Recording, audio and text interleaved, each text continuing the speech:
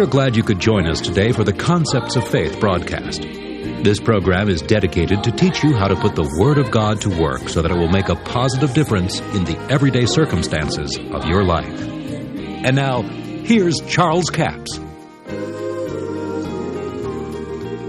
We're talking about the righteousness which is of faith. Righteousness which is of faith. You remember under the old law that righteousness was because of what you did. You kept the law, and therefore it was imputed to you for righteousness because that you kept the law, if you kept the law. If you didn't keep the law, then the curses came. How many of you know that we're redeemed from the curse of the law? Amen. Thank God we're redeemed from the curse. But you know what? We wasn't redeemed from the blessing. Thank God. Now, I think some people, bless their darling hearts, I think that they believe we've been redeemed from the blessing. No, thank God we're not redeemed from the blessing. We're only redeemed from the curse of the law, and our righteousness today is by faith. I want to read to you from Romans, the 10th chapter. Verse 1, the Apostle Paul says, Brethren, my heart's desire and prayer to God for Israel is that they might be saved. But I bear them record that they have a zeal of God, but not according to knowledge. For they being ignorant of God's righteousness, and going about to establish their own righteousness, have not submitted themselves unto the righteousness of God. Now you notice here that the Apostle Paul said that Israel, or the Jews, said they have not submitted themselves to the righteousness which is of God. They're trying to establish their own righteousness. Now, quite often you'll hear people say this. If you say to them, well, are you righteous? Well, no, but I'm trying to be. Well, that's your problem right there. You don't just try to be righteous. You become righteous by faith. Now somebody said, well, how do I get righteous? Well, you get born that way. Now you wasn't born that way when you were born into this earth. You were born in sin. But the rebirth of the human spirit, or what we coin, be saved, or commit your life to Christ, receive Jesus as your Lord. When you're born again, you become the righteousness of God. But now you see, Paul was talking to the Jews here, or referring to the Jews, and he said they're going about trying to establish their own righteousness. And they have not submitted themselves to the righteousness of God. Now it's a sad thing, but there are many people in the church today that are trying to do the same thing. Trying to establish their own righteousness. When it's an impossibility under the new covenant. Now see, under the old covenant, why, you merited favor because of what you did. It was a law of works. If you did good works, you were considered righteous. If you didn't do good works, you wasn't considered righteous. And if you didn't keep the law, you were under the curse. And the curse of that law was bad. Deuteronomy, the 28th chapter, tells you the blessings. The first 14 verses tells you the blessings of the law. And you'll be blessed coming in and going out in the basket in the store and all the things that you stretch forth your hand to do. You'll be blessed. But then it says, if you do not keep His word or His law, then He said all these curses will come on you. You'll be cursed in the field, cursed here and cursed there, and you'll carry many seed out and not gather anything back in. Well, no one wants to be cursed, do they? So, under the old law, it was blessing and curse depending on whether you kept the law to the letter or not.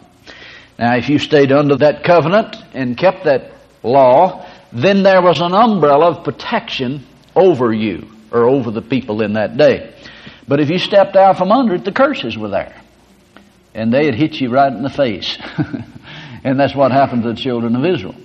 Now let me say something here before we go on with this, because this is a point of misunderstanding among religious circles, is that people tend to read the Old Covenant, the Old Testament, and get a false image of God there because the Old Testament was written, of course, under different rules and regulations than the New Covenant. And they read there where it says God sent fiery serpents among the children of Israel and bit them and they died. So they say, well, God did it, you know.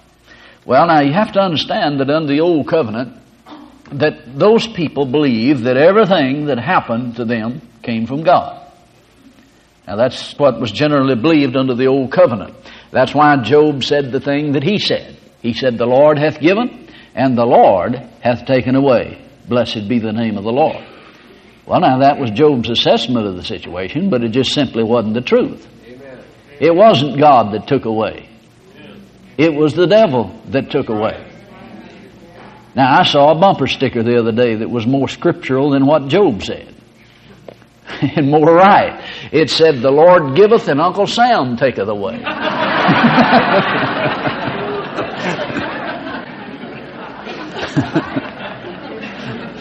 But you see, Job believed that. He really believed that. He was sincere, all right, but he was sincerely wrong.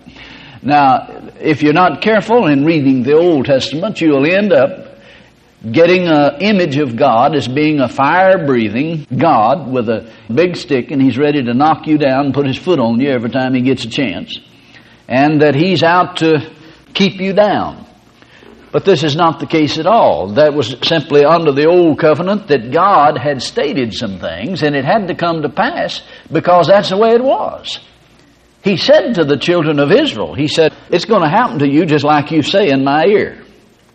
In other words, that's the Old Testament form of Mark 11:23. You're going to have what you say. And they said, we're going to die in the wilderness. And snakes came among them and bit them and they died. Now just ask yourself something. Would that have happened if they'd obeyed God? No, it wouldn't have happened, would it? Then what was the cause of it? It was their disobedience, wasn't it? It was their disobedience that caused the serpents to come. It wasn't God's deal at all. God didn't send the serpents among them. It was the fact that they were disobedient, and because of their own words, their own voice, their own things that they said out of their mouth caused the curses to come. Amen. Now, how many of you know a bunch of snakes is not a blessing, it's a curse?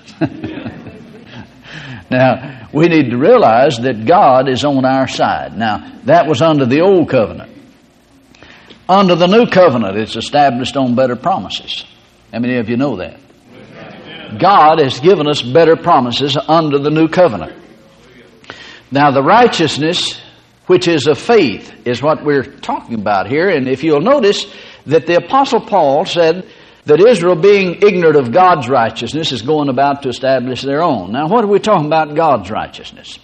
2 Corinthians 5:21 gives us insight into that, where the Apostle Paul makes this statement. He says, he became sin for us who knew no sin.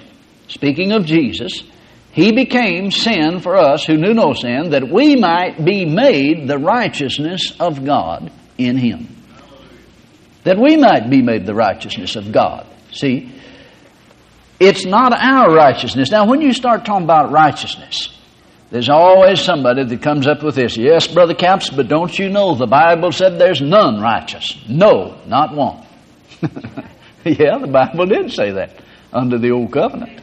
And it's recorded in the New Testament, but Paul is quoting an Old Testament scripture. There was none righteous. There was none that could keep the law to the letter. There's only one man that ever did that, and that was Jesus. And they crucified him. So what we need to realize is that some of the things that people said, well, don't you know the Bible says? Well, sure, it's in the Bible, all right. But that was talking about under that Old Covenant where they couldn't, it was impossible that they could keep that thing to the letter. Now, they did the best they could. I mean, some of them did. But it was a limited righteousness under the Old Covenant. But thank God under the New Covenant, we have a different righteousness. It's a righteousness that is imputed to us because of what we believe. Amen. Because we believe that Jesus became sin for us. Amen. He took sin upon himself and paid the penalty for that sin. So we would not have to suffer the penalty of that. So he became sin for us who knew no sin, that we, say it this way, he became sin. That I might be made The righteousness of God in Him. So it's not my righteousness. It's His righteousness, but He gave it to me. And I receive it. And now I can boldly say, I am the righteousness of God in Christ Jesus. Now that's good news, isn't it? Praise God. Thank God we're redeemed from the curse. And we're delivered from the authority of darkness. And we are the righteousness of God through Jesus Christ. Now it's not our own doing. It's because of the gift of grace. It's grace. And grace is God's willingness to use His power and His ability on your behalf, even though you don't deserve it. Isn't that good news? Praise God. Now sometimes you hear people that say, oh, I wouldn't say I'm the righteousness of God. They say that for fear of it being blasphemy. Why, if I were to say I'm righteous, that'd be blasphemy. Because I'm not righteous, I'm trying to be. Well, that's one of your problems. You don't get righteous by trying to be. You get righteous by being born again. He hath made Him to be sin, that we might be made the righteousness of God. I appreciate so much you joining us for the Concepts of Faith broadcast today. Now, all of this week we have CD offer number 7111. That's 7111. It's entitled The Righteousness Which is of Faith. A single CD for $8 plus $3 postage and handling, a total of $11. It's important to know that our righteousness is by faith and not by works. Now, so many times people think, well, if I can just do enough good stuff, I'll make it into heaven. No, it's not by works, but it is by faith in Jesus Christ, believing in what He did, makes us righteous through Him. It's not our righteousness, it is His righteousness, and it's the righteousness which is by faith. You can't get there by works. You just can't get into the grace of God through works. You have to get in through the law of faith. Now, in Romans, the 3rd chapter, Paul says, whom God has set forth to be the propitiation through faith in His blood, to declare His righteousness for the redemption of sins that are past through the forbearance of God, to declare, I say at this time, His righteousness, that He might be just and the justifier of him that believeth in Jesus. Where is boasting then? Is excluded. By what law? Of works? No, but by the law of faith. It's through the law of faith that we're born again. We're made the righteousness of God in Christ. We are not old sinners saved by grace. We were old sinners. When we got saved by grace, we became the righteousness of God in Christ. It's not our righteousness. You know, someone said, yeah, but Brother Capps, our righteousness is as filthy rags. You're exactly right. We're not talking about our righteousness. We're talking about His righteousness, which has been imputed to us. And thank God His righteousness qualifies for eternal life. Hallelujah. I'm getting excited just talking about this. It'll help you. It's offer number 7111, a single CD for $8 plus $3 postage and handling, total of $11. We have a toll-free order line, 1-877-396-9400. That's 1-877-396-9400. Until tomorrow, this Charles Capps reminding you, the enemy is defeated, God is exalted, and yes, Jesus is coming soon. To order the product offered today, call 1-877-396-9400 or write Charles Capps, P.O. Box 69, England, Arkansas, 72046. A complete list of CDs, books, and DVDs are available online at charlescapps.com. Through the website, you can listen to this radio program again and subscribe to our podcast. This broadcast is sponsored by Charles Capps Ministries and our listeners in this area.